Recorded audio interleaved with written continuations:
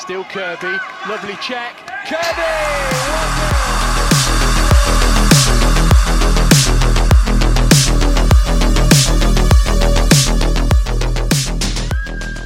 Welcome to another episode of Fran Kirby's Fight Club, your one-stop listen for all things Chelsea FCW, and of course, the legend that is Fran Kirby. I am merely one of your hosts, which is thankful that you don't have to just listen to my voice.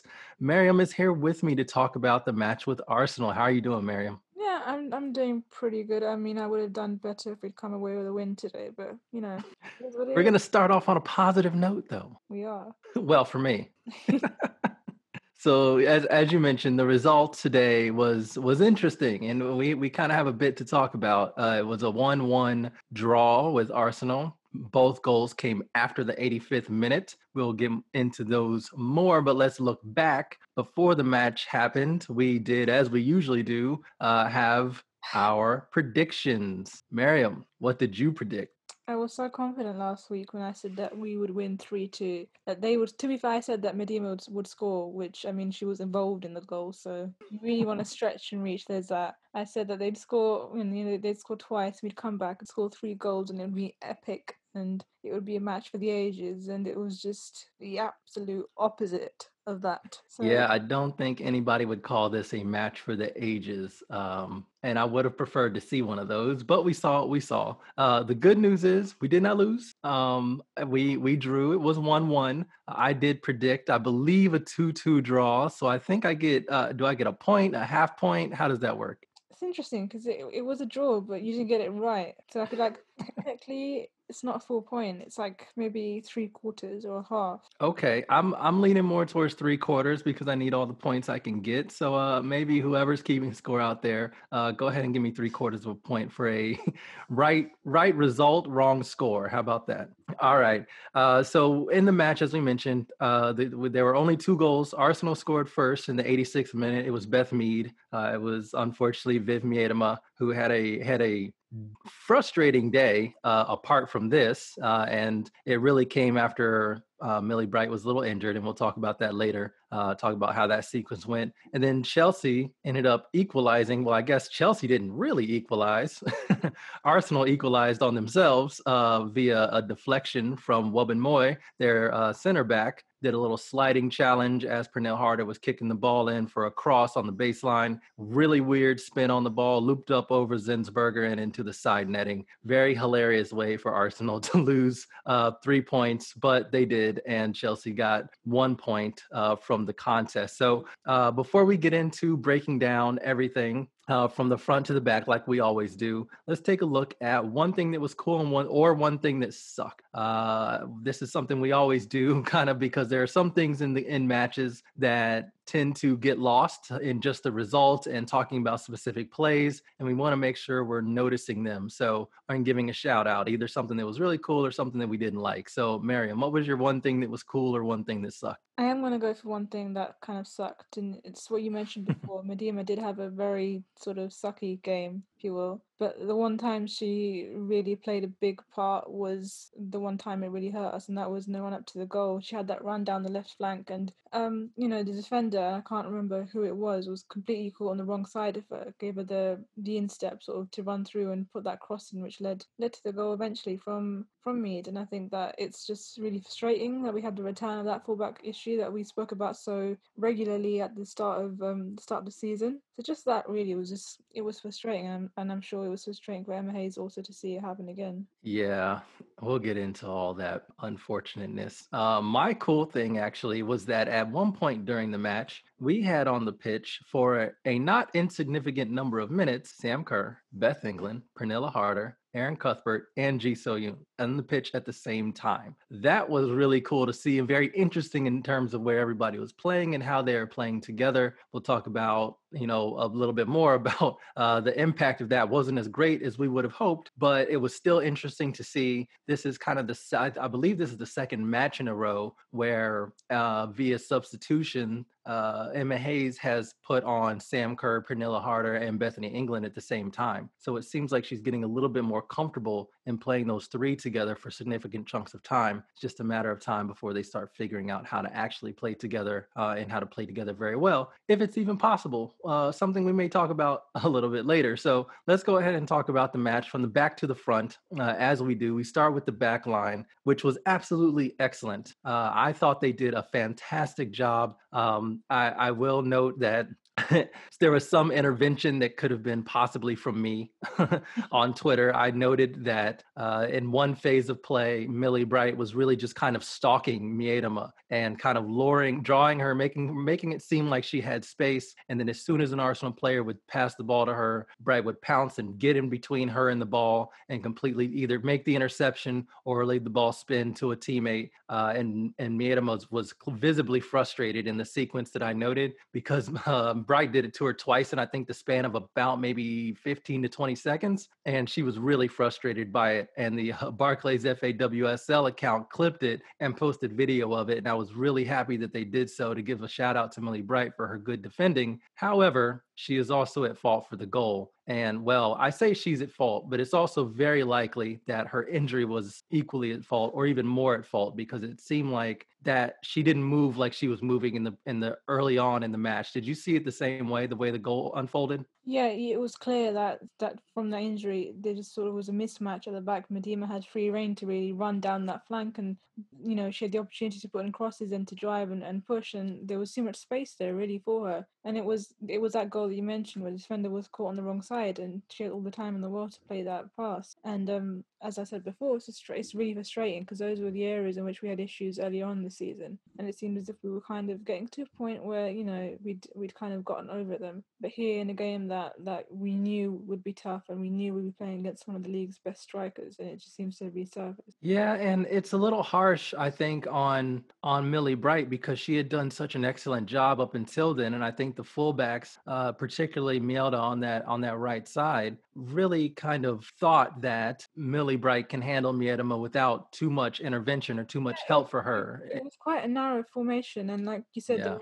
there were no wing backs or fullbacks who were providing support alongside Millie Bright, as you would normally see on the other side of the midfield. So it was almost like that she was left on her own to deal with that. Yeah, and she definitely was. And I think that they just either there was not communication that the injury was intense enough to where they were going to have to play more conservatively in the back line. But, it may be on Millie Bright for feeling like she was all right. She was going to be able to tough it out. I don't know if a substitution should have been made, because it's hard to tell how injured a player is, particularly when they give you the thumbs up and say they're good to go. Yeah, She did get her ankle rewrapped. She got her thigh wrapped. I think she had the doctor, the physio that came on was also checking her knee. So there was definitely something going on with one of her legs that was not feeling right. And it was Arsenal did what you're supposed to do. When you see a defender struggling, you go right at them. And Miedema ended up getting the ball in the perfect position. There wasn't any cover there from the fullback, and so it was just a 1v1 battle. And she just knocked the ball by her and ran by her in a way that she does not do to a fully fit and healthy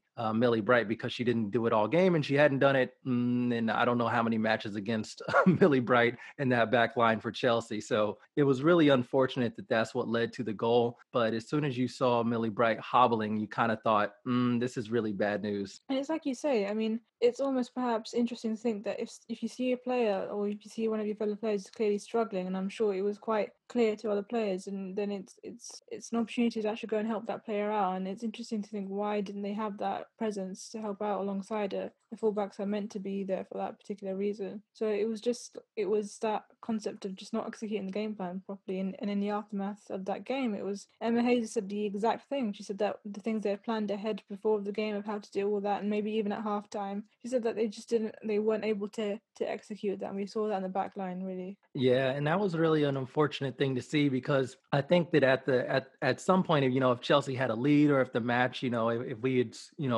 both scored a goal by that time or something, or both sides would have scored a goal by that time, there's a possibility that the back line is triggered to be a little bit more conservative. But because it was still 0-0, because we were still looking for that goal to win. I think the fullbacks just remained pushed up high, and they didn't get the signal from the bench to play more conservative because of Bright's injury. I think we just continued on playing the way we play, and we didn't make any adjustment for it. And there really wasn't a lot of time to adjust for it, to be honest. I don't remember the exact minute that Millie Bright went down, but it wasn't too far away from the goal. Like Arsenal pounced on that really quickly and reacted to a lot quicker than Chelsea did, which really in the end was what led to the creation of the goal. I do want to give a shout out real quick though to Magda Eriksson, because she played an impressive game. She was 3 for 4 on her tackles and 10 of 11 with her duels. She was really a rock. She was really difficult to get by. She also added 3 clearances in the game against Arsenal. So yeah, she had a monster game, as did Millie Bright, until her knee injury, which was highly unfortunate. So And let's just to add in there, speaking of shout outs, I think we should also applaud Berger, because she did make that save from quite a way out. I think it was Ford who shot, and it was almost like a fingertip save that to get the ball onto the bar. So that was one of those moments where they could have actually gone up much earlier than they actually did. So we've got to applaud Berger as well. Yeah, absolutely. I think that's a great one. And especially that shot was so weird because it hit the bar twice. It hit the top of the bar, it bounced up into the air. And then as it came down, it didn't really move or drift anyway. It came down and bounced off the bar again. So Berger had to be like really, really, really intense and really make sure that she paid attention to where the flight of the ball was going. And I don't know if I've never seen that in a soccer match before. So I'm I was shocked that it didn't spin out of play. I was shocked that it didn't come back into play in any significant way where Berger could get her hands on it. I've never seen a shot hit the top of the bar, hit the bar, pop up and hit the bar again. That was kind of a crazy thing. And you start thinking that, okay, that was a great save by Berger. We didn't get beaten by either bounce. Maybe there's some good fortune there. Wasn't to be. All right, let's move on and talk about the midfield, because we had a repeat of the midfield. The Loopholes Engel midfield pivot was there again. We had G, of course, in her typical roaming kind of shadow striker / maybe central attacking midfielder role in there, but it was mostly Loopholes and Engel. And the interesting thing for me came in after halftime. Sam Kerr was brought on in place of Melanie Loopholes. So before that happened, though, we had a whole 45 minutes. How did you think the Engel Loopholes midfield pivot worked against Arsenal this time? I think it was pretty effective in the fact that it definitely worked in keeping Arsenal's midfielders at bay, and we obviously know how powerful Arsenal's midfielders can be. But at the same time, it didn't really allow for much creativity. And G in that role slightly further up, I feel like she works best when she's working next to Kirby. Not having Kirby there made it quite difficult for her to cultivate those chances and press quite high up. So it definitely sort of put the onus on both Harder and further up Beth England to come back around and create those chances. And again, that channel of attack from midfield to up front was just sort of really disjointed. I think that's what it looked like, and it made it quite hard to create chances, but also quite hard to have that playmaking aspect to the game. Yeah, I agree. I think that defensively, the Loopholes Engel pivot worked very well against Arsenal. They were frustrated, and really the match was played for the first 45 minutes. It was just played in maybe the middle third of the pitch. There wasn't a whole lot that was happening in either final third. And so you just had a lot of, defending and turnovers, and then you go the other way and you kind of run into, a block or somebody would make an interception, and then the ball would turn over and head the other way, but it never really got too far. Neither team was able to create anything. And I think actually at halftime, the halftime stats read that there were 0 shots on target and very few shots. I think Chelsea had 3. Just before the half, as we mentioned, Ford had that shot that hit the bar twice, but I think that was really it in terms of the chances. So I do think that in the first half, it worked very, very well defensively. And even especially when you think of the fact that G doesn't come down too often when we play that, a midfield 3, it kind of leaves it for Engel and Loopholes to do a lot of the work. And so Engel and Loopholes were really against a midfield 3 of Walty, Roord, and Little. Kim Little was back and Jill Roord was back. those are two players we hadn't faced versus Arsenal yet this season. And so it was really good to see Loopholes and Engel deal with those two players and really play them to a stalemate in midfield. It was just like you mentioned, linking from midfield to attack that became a little bit difficult. And I do think that unfortunately it was really G who kind of had not her best game, I'll say. It was difficult for her to get on the ball. It was difficult for her to pick her passes. And when she would dribble and do some of her turns, Arsenal were crowding her out. So you did see as a result of that, Bethany England and Pernilla Harder coming down a little bit more to try to get on the ball. But then that left the back line with an easier job to do because they could just focus on marking one of the strikers. So it just kind of became a muck kind of match in the midfield, particularly in the first half. It was not what we're used to seeing versus Arsenal. And I think it's also key to mention the fact that I know we were kind of speaking before about how we have faced Arsenal without Van Kirby before, but today it just seemed like she was the difference. She was the playmaker we needed. She was the one to be pressing, making tackles that we needed. She was the one who probably would have driven at their defence. And I think also her not being there had quite the effect on G, because G almost plays much better when she's working next to Fan, because Fan is the one who kind of instigates those attacks, and it's easy to follow that when you are playing next to her. I think G had a different responsibility today, and the likes of Harder and Liepoldt and Ingles, they don't kind of have that pressing, driving, attacking role in the sense where she's kind of different to them. She plays in between the lines. I think maybe she was on for a little bit too long, and I also think that she struggled to be in that role by herself. And it's just an example actually of a game that doesn't suit her style. It's not so much about her form or her ability. It's about making sure that she when she's playing, that she's playing in a way that's suitable for her, because then there's games like this and it's just difficult to play through the lines, really. Yeah, and I also wanted to note that it was a very I would like to know, and we'll never know, but I would like to know exactly what Emma Hayes' game plan was going into this match, because as you mentioned earlier, you did it off pod, and I believe you mentioned it on pod as well. Emma Hayes was very frustrated and seemed to mention multiple times that the game plan was not followed. And I would like to know what that game plan was, because typically what we've done against Arsenal, when we've played them and had a lot of success versus them, we have early success. We jump on them, we flood their back line with numbers and movement and attack. We get shots off, we get goals. It puts them on the back foot. They're never able to settle into their passing game because they're worried that one mistake will lead to another shot on goal. And they just play timid the rest of the time. And then by the second half, or at least halfway through by perhaps the hour mark, we can just kind of settle down, play conservatively, ride the rest of the minutes out because we've got a 2-goal or 3-goal lead, and we don't really have to worry about them coming back too much.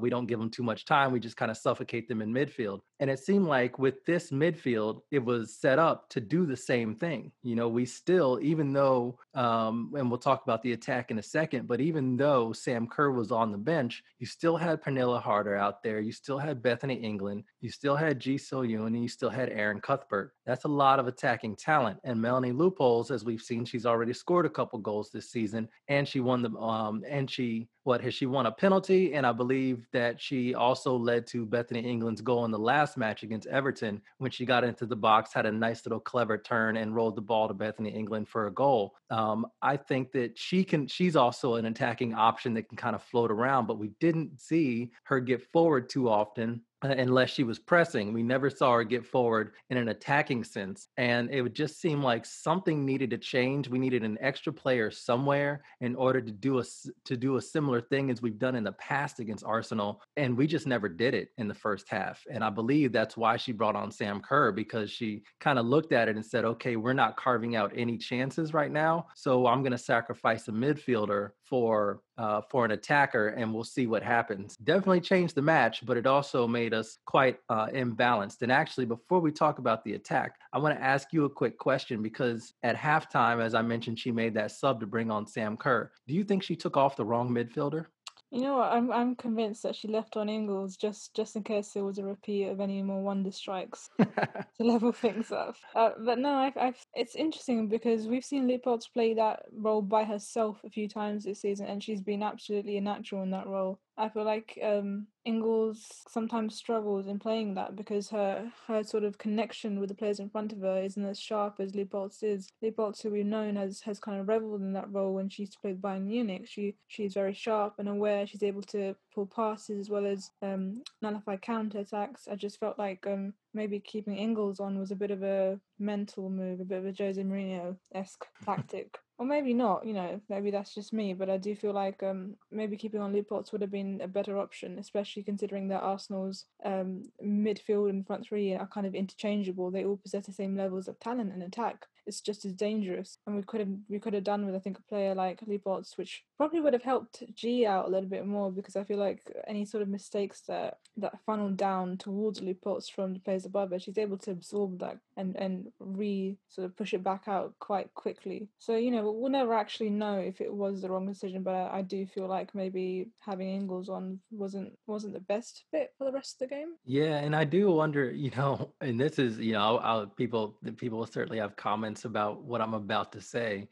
And it honestly would have been a bit too harsh to do at halftime. I don't necessarily think it would have been the right move, but I think it would have been an interesting move because you could have continued to keep the midfield, which was working so well, neutralizing Kim Little, Jill Roord, and Balti. I think you had a really good option, and maybe a clever, maybe would have been cheeky, maybe a little too cheeky to do, but I would have been interested in seeing it, is putting on Kerr for G, and you move harder into that G role, especially because G was staying up so high. And if that's going to be the case, I think Harder can definitely play in those spaces and stay up that high. And I also think that she possesses a little bit more mobility, and can once you get the ball kind of through Arsenal's midfield, you really need to turn and be able to run at them, and not have to worry about a player catching you from behind and making you turn or taking the ball off of you or stopping your momentum going forward. So I think that is probably would have been much too harsh, I think, on G to take her off at halftime, but I could have also seen it because we were missing that link. That's what I was going to say. If Farder was playing in that role, the channel of attack from Ingle or Leupolz through to Sam Kerr and Beth England would have just been so much more seamless. Yeah, I think so. And I am still kind of waiting to see that actually happen in a match. I don't know if it will. It seems like when Harder does play with Kerr and England, they kind of spread out along the front line, and really interchange a lot, which actually is a good transition to talk about the attack. We had a surprise. Bethany England must have trained very well on Wednesday because she earned herself a start alongside Pernilla Harder. It was Sam Kerr, as we've mentioned a few times, on the bench. And early on in the match, Bethany England was doing what Bethany England does. She was very active, particularly defensively. I remember a couple times when she ran basically into her own box and was able to get an interception to get in the way of Arsenal trying to build any attacks. And she was just being energetic and getting herself in the way while also getting back in position to help out on any counter that may happen. Now, unfortunately, because the game, as we mentioned after that, it kind of got bogged down in midfield. There weren't too many chances that came from that, but she did have a kind of a half chance header. It was a nice ball, but she was a bit out from goal, a little bit too far away from goal to be able to generate the power necessary, and she didn't direct it on goal. I'm not sure, had she directed it on goal, if Zinsberger wouldn't have been able to get to it, because it wouldn't have had a whole lot of power. It probably would have, floated and maybe bounced right on the line or right into the corner. But I still think Zinsberger's probably good enough to push that out in the best case scenario. But then she also had a really clear chance, which was a cutback where she had to hit it first time and she completely scuffed it. And that was really sad to see, because it was like you kind of saw her notice that this is about to happen, and if she gets any power on it and it's on target, that's a guaranteed goal, because all the Arsenal players are having to react and they won't be able to get in the way in time or do anything about it. So that was a little disappointing to see from Beth. Pernilla Harder probably had the best chance of the game. The ball was rolling around. It rolled right to her in the middle. I think it was even in front of the penalty spot. It was just yards from goal. She had a clear shot to side foot it into the the side netting, but she wound up, and it looked like she was trying to go across goal with it. And what that did is it allowed the players who were kind of in panic mode defending, I think it was McCabe who got her foot on it, her leg on it, and deflected it out. So it never really reached the goal or reached Zensberger. But if she would have tucked it in that corner or aimed for that corner, that would have been a guaranteed goal because nobody was there and it was a free shot from just yards out. Yeah, it's another one of those kind of questions around the reliability of our attacking players and whether or not we can actually have players in attacking positions who are able to convert and finish chances that really there's no other excuse for it. And this is just one of those opportunities. Why didn't Harder go for near post? Why was she going across? Why has Sam Kerr been playing the way Sam Kerr has? And I guess some people think it's a little bit harsh, but we've had so many opportunities really in games to score goals and we're just not kind of finishing. And this was not a problem we had last season. It was almost the opposite last season. We had all our attacking players on in each game and we'd be scoring game after game. So what do you think it really is? And I guess we kind of spoken about this before.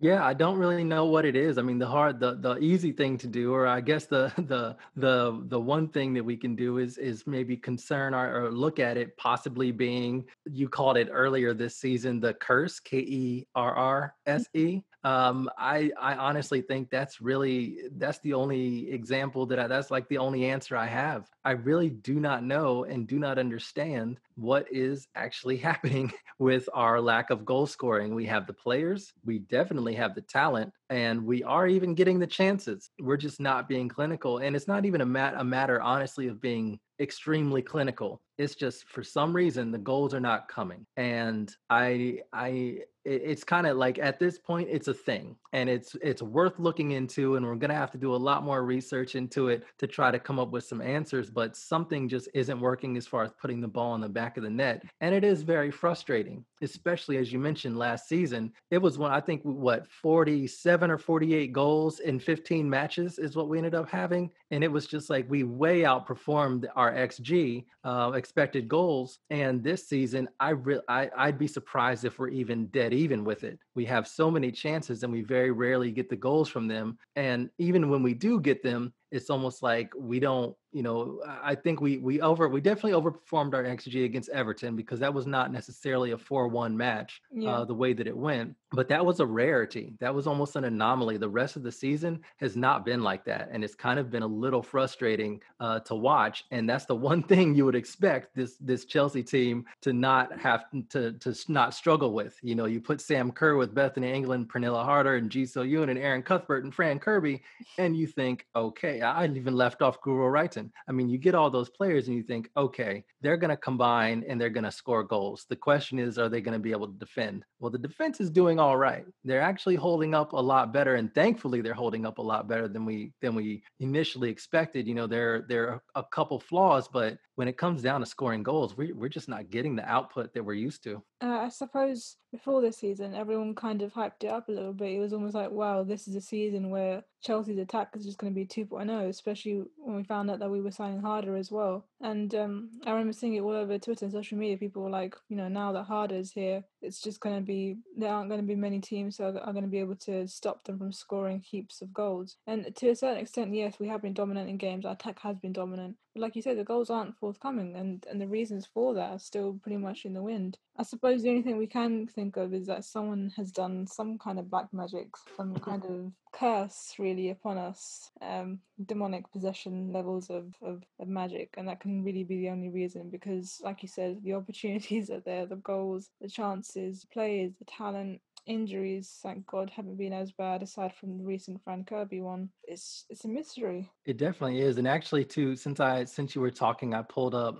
the stats of being able to check out our XG. So let me double check here and see. Yeah. So last season, obviously it was the season that was cut short. We played 15 matches. We scored 47 goals. Our XG was 38. So we outperformed our XG by 9 goals. That's really good. And this season has not quite been the same. Our expected goals are 16.4, and this does not include today's numbers, the numbers from the Arsenal match, but leading up to this match, we have 18 goals. And so that's really outperforming it by about a goal and a half. And I think that number is going to go down because of how we scored. And even, the own goal obviously won't count for us. So and the chances that we had, And especially, we didn't even talk about Sam Kerr's chip. She had a chance to win the match with a chip. She was sent clean on through on goal. It was a nice ball over the top. The bounce got over the defender and lined up perfectly for Sam Kerr to be able to get a first-time shot on it. She could have elected to round the keeper probably, and I was thinking if that was Bethany England, she definitely would have done a touch around the keeper, either to try to draw the penalty or to get a classic Beth England goal where she runs by the keeper and knocks it into an empty net. That didn't happen. But it wasn't far off from Kerr. This is part of the curse thing that I think that there must be something else going on. There is something demonic. There is something evil. There is something supernatural, because when she hit it, the ball looked like it was online for when a I saw good it while. afterwards and hadn't seen the result, I was celebrating. Like you said, the trajectory going in, I was like, that's going right. That's like snug right underneath the bar. Yeah, And it then I looked took over and I perfect. was like, no, that's glitch in the matrix.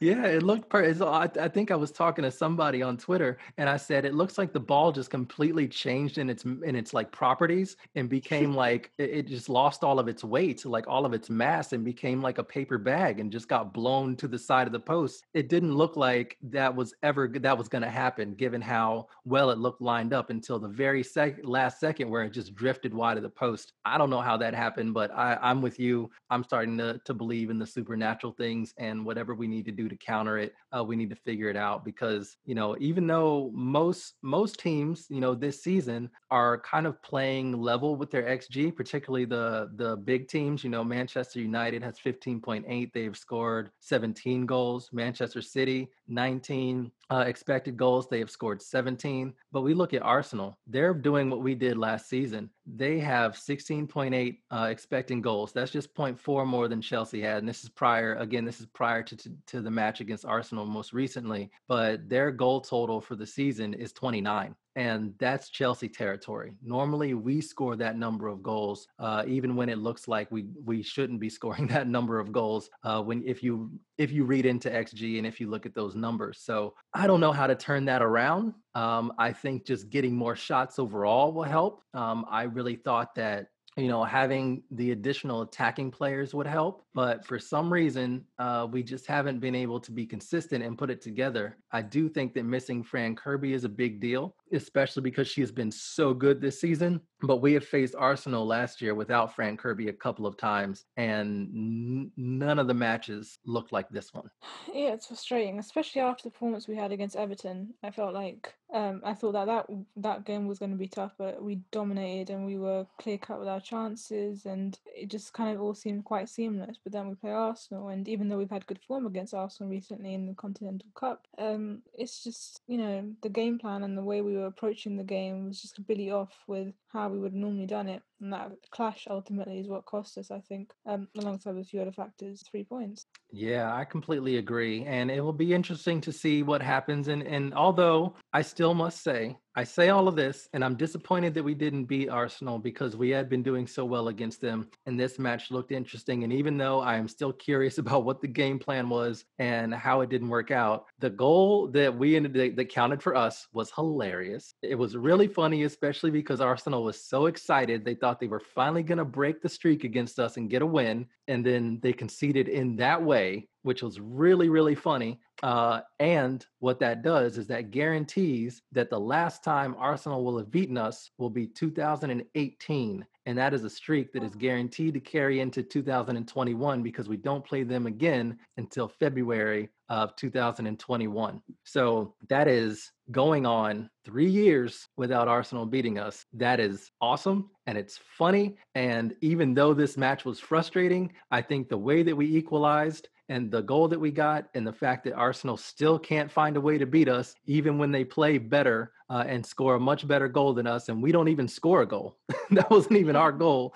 I think we can be a little cheeky and we can smile a little bit and be happy of the fact that Arsenal's going to have to do so much more to beat us because they did all they could this time and it still didn't work out. So That's the kind of stuff you want to see against a rival because it's just funny. It just is funny. The funny thing I saw was when I was watching the goal, and when it went in, like the 6 or 7 players in the box, they just collectively shoulder drop and just look up to the sky and just think, why? Why? They thought they had it in the bag, and it came from one of their own players. It's the best And thing. it was so weird. I mean, I talked about the weirdness of Sam Kerr's chip. I think this probably is one of those things that just, I guess the good fortune from this kind of worked. Like, I guess karma works that quickly, right? We got good fortune from this own goal because that just looped up, spun in such a way that it went over the goalkeeper, didn't hit the bar, but tucked itself into the side netting afterwards. That's some crazy physics. I don't even know how that happened. But then karma reversed it and pushed Sam Kerr's chip wide. So I guess ultimately it's all fair. It's all fair, but Arsenal still can't beat us, and that's great. And it's a good feeling. And London may not be as blue, but it's still blue. So we are still unbeaten, and they still have to do a lot more, and they will remain unbeaten until at the very least 2021, which I'm sure we will have a better game plan for them at that match in February. So I'm looking forward to that already. But before all that business, we have a next match before an international break. We do go back into cup competition. This time we're playing London City. It will be Wednesday, November 18th.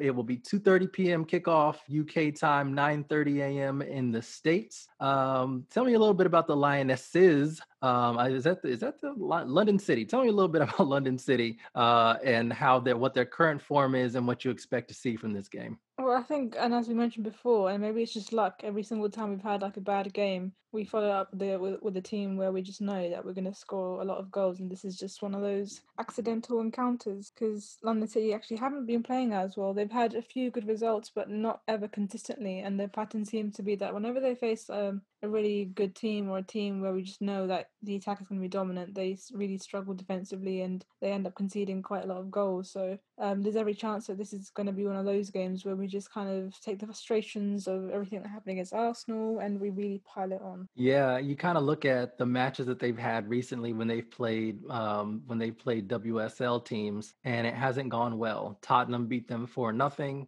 They did play Arsenal most recently, I believe, and Arsenal beat them 4-0, scoring those goals. I believe 3 of them came in the first half, and they were all from Miedema. Yeah, She tore them apart and had 4 goals. So I don't think their job's going to get any easier against us, even though it will be sort of surprising to see Emma Hayes name a full strength squad. I'm expecting to see a lot of rotation in that match. So that may keep the scoreline down a little bit, but also, who knows? Emma Hayes may just feel like, all right, you guys cannot score goals. You cannot figure out how to play together. Fine. We're going to play competition that we know we're better than. And you just go out there and score as much as you can and you want until I pull you off. I don't really know what approach you'll go with, but I think either way, we're probably looking at a Chelsea win. Would you agree? Yeah, no, I think pretty much.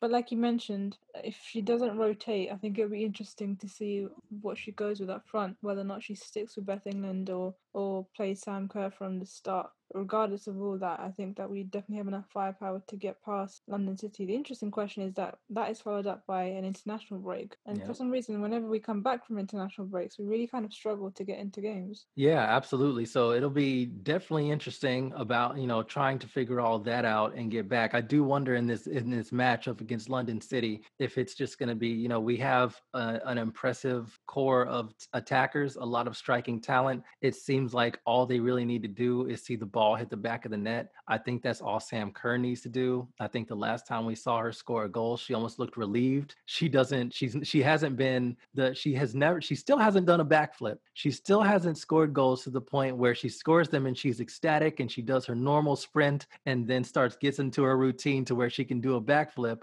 We haven't seen that. When she scored, it's almost been like, oh, finally. And so maybe this is a match where you put her on, you give her 45 minutes and you say, get as many goals as you can, shoot from wherever you want to, use your athleticism, use all your attacking talent and skill, get the ball in the back of the net because we need you for the second half run when the season gets back going. So I think it's going to be interesting. I'm predicting a few goals. I'm going to change my prediction from what I wrote, what I put down in our brief here. But I think we're going to get a few goals. I think it's probably because we are going to get heavy rotation, and even if it's a strong lineup, I expect a lot of players to be substituted, at least at halftime to give them a rest. So I'm going to go 4-0. That's going to be my prediction. What do you think? Yeah, I'm also expecting a lot of goals and also expecting a clean sheet just from the results that they have had against Arsenal and Spurs. You know what? I think if Spurs can do it, I think we definitely can. So I'm going with a 5-0 scoreline. That's a fair point. I should probably knock on another goal for the simple fact that we are not Spurs. We're far away from Spurs, and if Spurs Again, can drop much 4 better. on them, we should be able to at least double that. But I also want to respect our opponent and not look at that and say that we're going to not drop 10 on them. So we'll see. Yeah, they will probably have seen the way that we played against Arsenal, and they probably would assume that this is going to be a tough game for them. So it's likely that we'll just see them in four banks of two and quite sort of narrow, compact pressing and a formation that ensures that we just don't score at any cost. So it's going to be difficult, but I think that I don't know how easy it is to retain that for the entire game. I think they will tire it out eventually. And like you mentioned, if we are making lots of subs, we're going to have too many players that are too good to bring on for them to be able to hold out for 90 minutes. Absolutely. So, like you mentioned, there is a international break. We do come back into league play after that international break. When we do, we will be facing West Ham. We'll also be facing Brighton, Tottenham again, and those are the three teams we have left before we have that small winter break until we pick things back up with Reading in January, and that's January 10th. But we'll absolutely be back to cover both of those games, or the new games against West Ham and then Brighton. West Ham, when we come back from the international break, that will be December 6th, but we absolutely will preview that match and we'll get back into our regular flow then. So we will be looking for more from Chelsea. Hopefully they use this international break and use this little miniature break to get the squad back into some sort of scoring form, whether they're scoring for their national teams or for Chelsea against London City. We need goals. Goals. That's what we need. We need more goals. We should have them. We shouldn't have to ask for them or do any chants, rain dances, or whatever. But we'll do whatever we need to do because we need a deluge of goals if we're going to achieve our goals. Oh wow, that was terrible. I Too didn't many even mean goals. that pun. On that note, I'm going to end the podcast. Thank you guys for listening. Be sure to rate and review the podcast. It helps us grow. It's a nice thing to do if you happen to like us in the breakdowns that we try to give you every week. We greatly appreciate it. If you do rate us, we don't really want to influence your assessment, but if you don't give us 5 stars, Fran Kirby will be very disappointed. She told us as she's rehabbing, it just really helps her out if you guys give us 5 stars. It gives her that bit more of confidence in her rehab. So to get Fran Kirby back as quickly as possible, give us those 5 stars. Also, be sure to check out the Fran Kirby Fight Club shop. The link is in our bio on our Twitter account. Miriam's sister did a great job on our logo, and so we have a few things that you can look at and get if you want to support the pod. That would be awesome. So check that out. Obviously, you can find our Twitter account at Fran Kirby FC. That is us. Thanks again for listening, and we will talk to you next week.